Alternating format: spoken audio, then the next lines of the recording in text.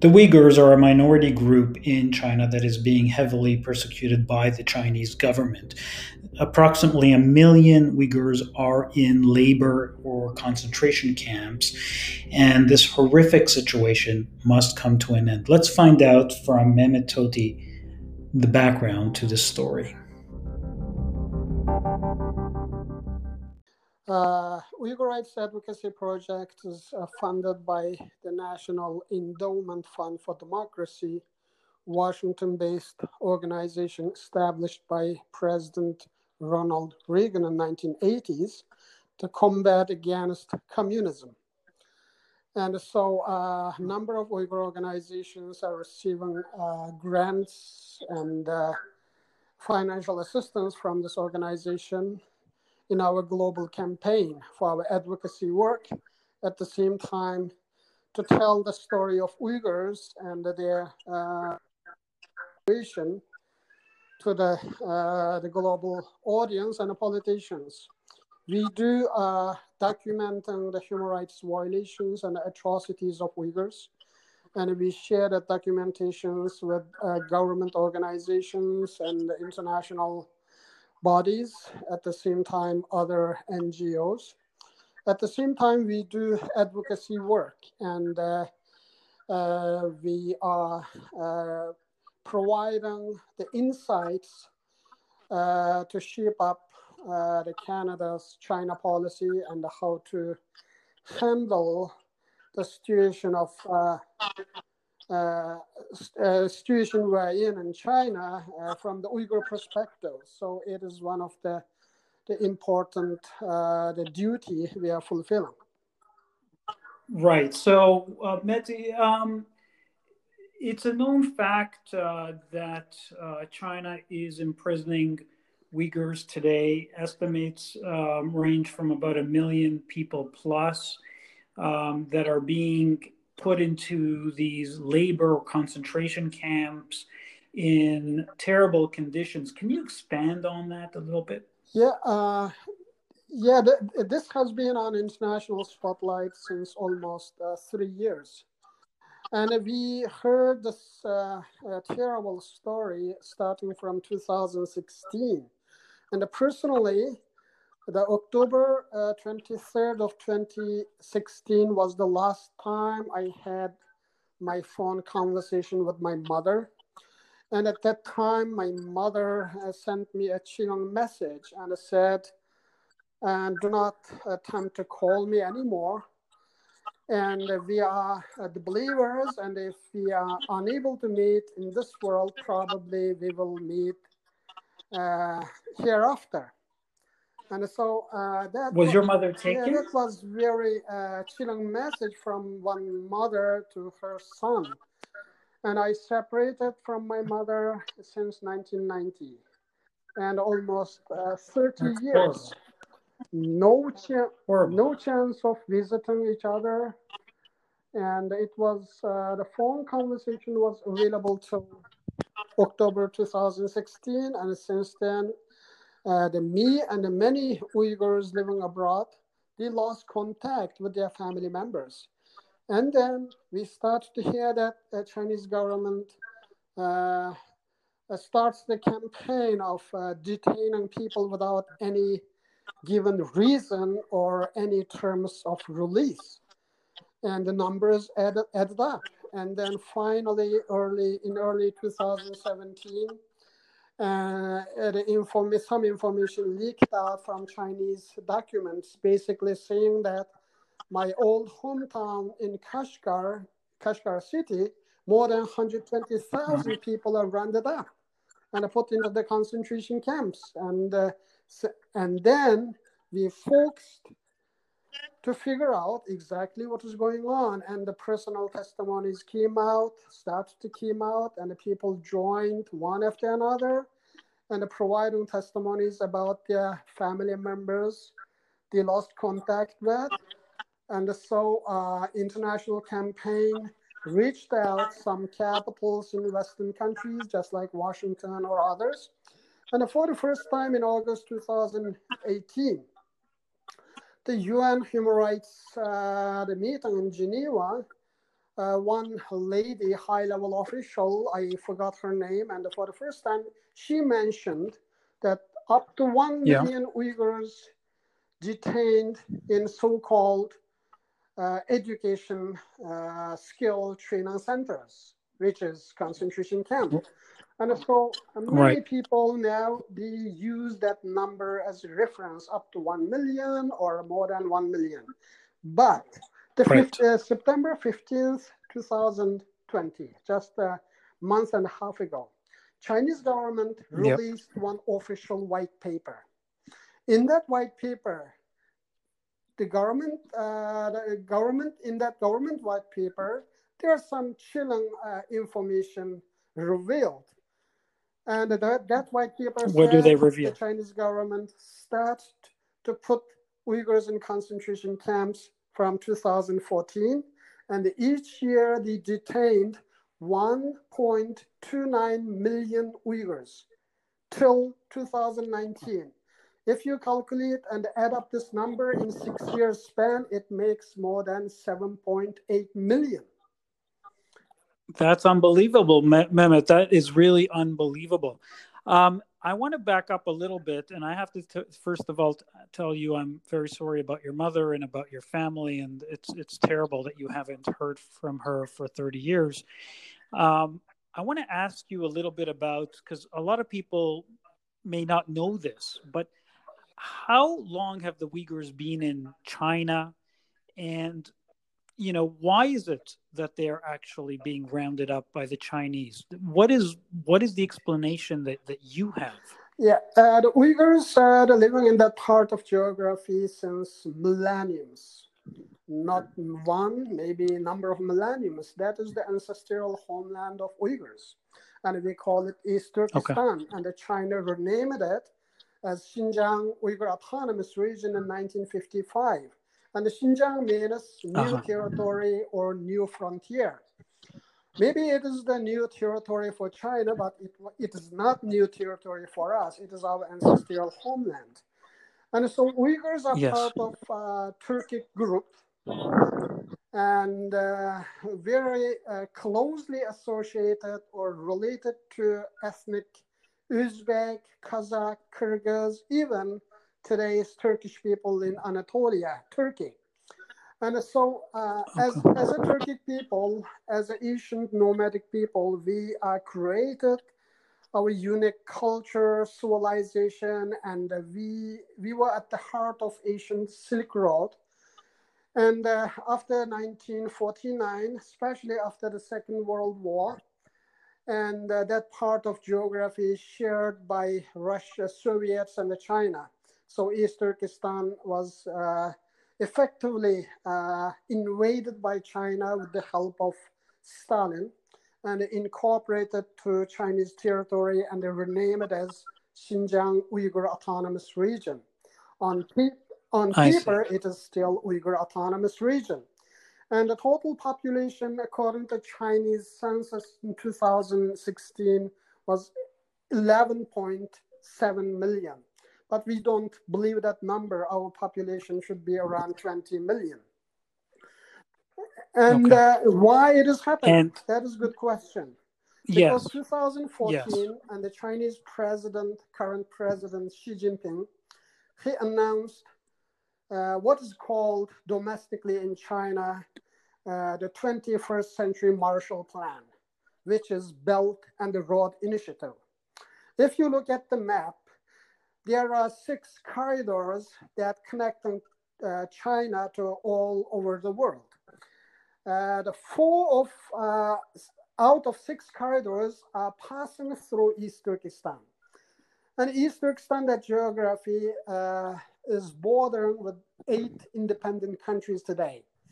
And without East Turkestan, China will lose its borderline with Kazakhstan, Kyrgyzstan, Tajikistan, Afghanistan, Pakistan, and some portion of India. And so because that area is a jumping ground for China to secure its global expansionist plan through Central Asia, Eurasia, and Europe, and the Chinese government, instead of sharing the wealth and economic prosperity with the owner of this land, the Uyghurs, they have chosen different way to eliminate them. Because in some days they may choose to be independent. In that case, my whole plan will be collapsed. And that is the motivation Right. for China. And basically, the Uyghurs today are paying very high price because Uyghurs are seen for China as a hurdle for their expansionism. And this I is see. Interesting. the basic reason. Okay. Okay. So that's very interesting because I was led to believe that it was more a reason of religious belief. Is that would that be also an accurate assessment? Religious belief and national identity are the two main pillars of Uyghurs that made them Uyghurs.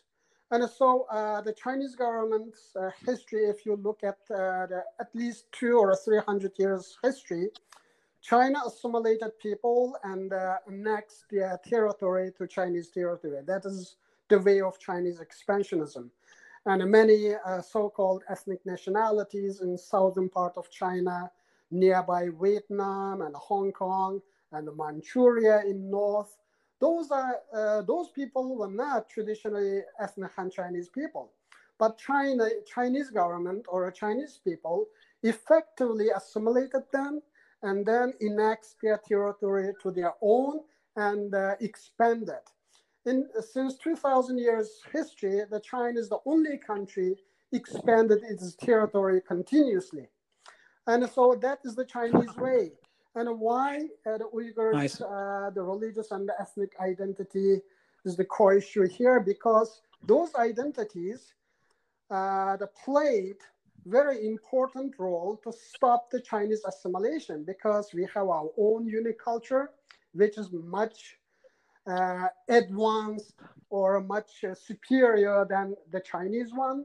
And we have our own language, history, and a unique way of life.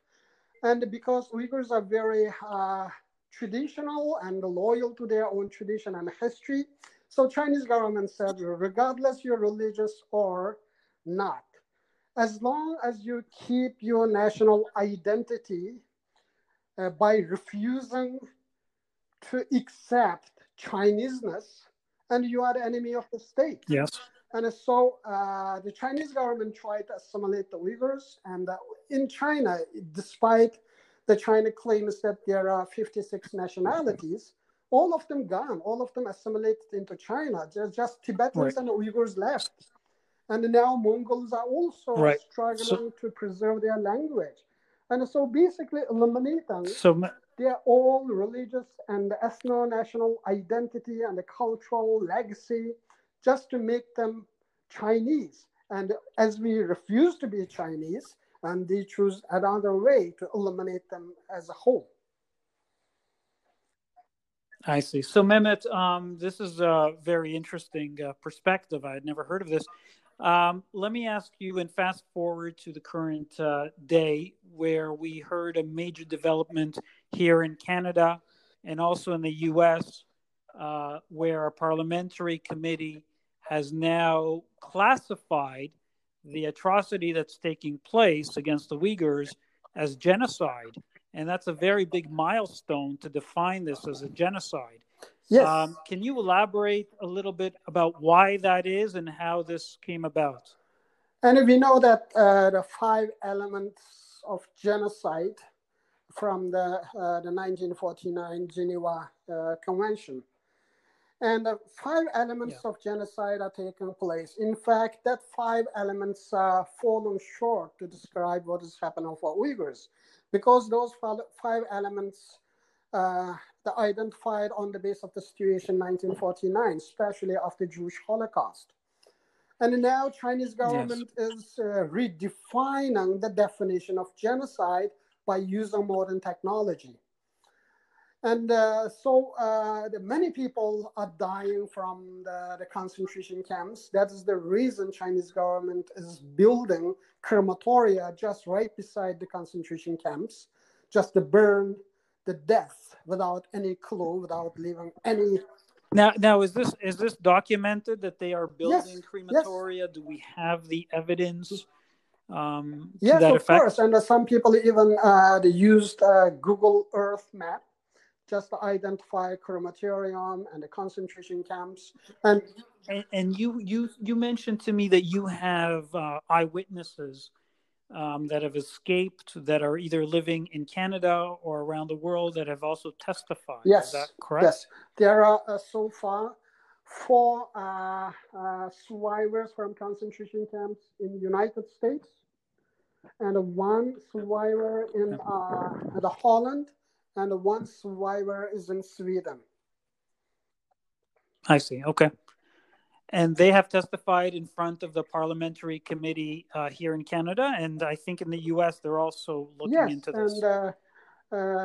two survivors testified in the parliamentary committee on July 21st, 22nd, and a number of them Uh-huh. already testified before the U.S. Congress and the Senate, and also in the European Parliament.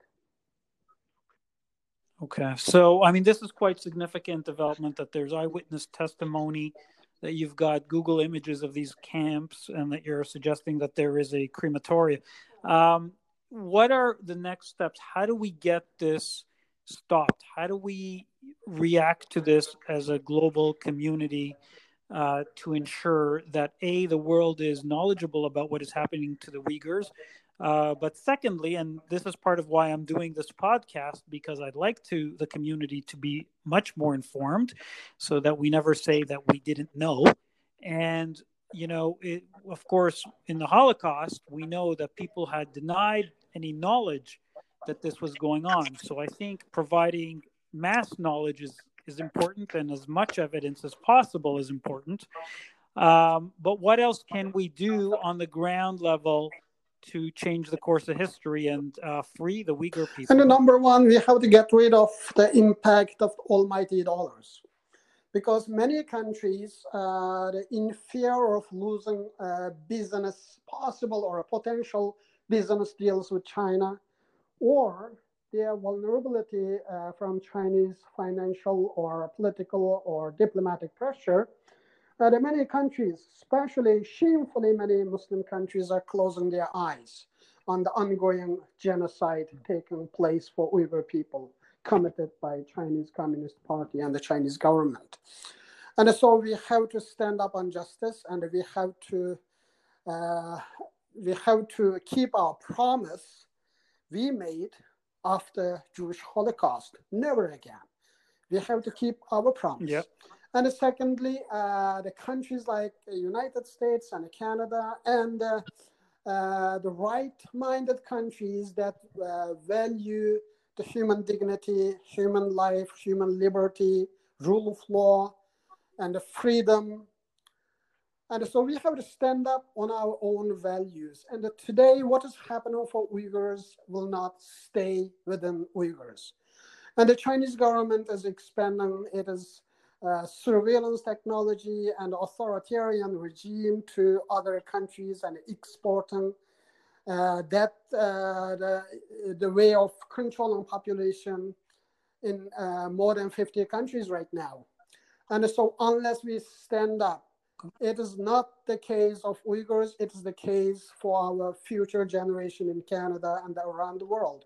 If we let China continue its expansionism like this, and the China basically is rejecting the world values that we established after the Second World War, and they're trying to establish its own system, which is very opposite Yeah. of what we are believing in and what we have been fighting for and what we are having Yeah. right now.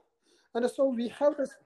So Mehmet, you must be, so on that point, you must be, happy to see in a way that the world is starting to take note of what's happening with respect to China, and there is a little bit of pushback. Maybe there should be more, but there is a little bit of pushback that's starting to take Yes, place. you're absolutely right. And And the United States recently they adopted three the specific legislation to address this issue. One is Uyghur Human Rights Policy Act, and another one is the Uyghur Forced Labor Prevention Act. Another one is Uyghur Forced Labor Disclosure Act. And there's another, the legislation is tabled in the Congress. And we have to push our government to do the same. And at least the products are coming from China. If it is cotton-related products, there is 90% chance that those products are associated with the slavery labor of Uyghurs, because the 90% of the Chinese cotton output is produced in East Turkestan by the slave labor of Uyghurs. And the China is exporting approximately 30% of cotton-related products to worldwide. And so if we buy any products which is cotton-related coming from China, there is 90% chance that you are paying for, or you are compensating for Chinese policy of forced labor.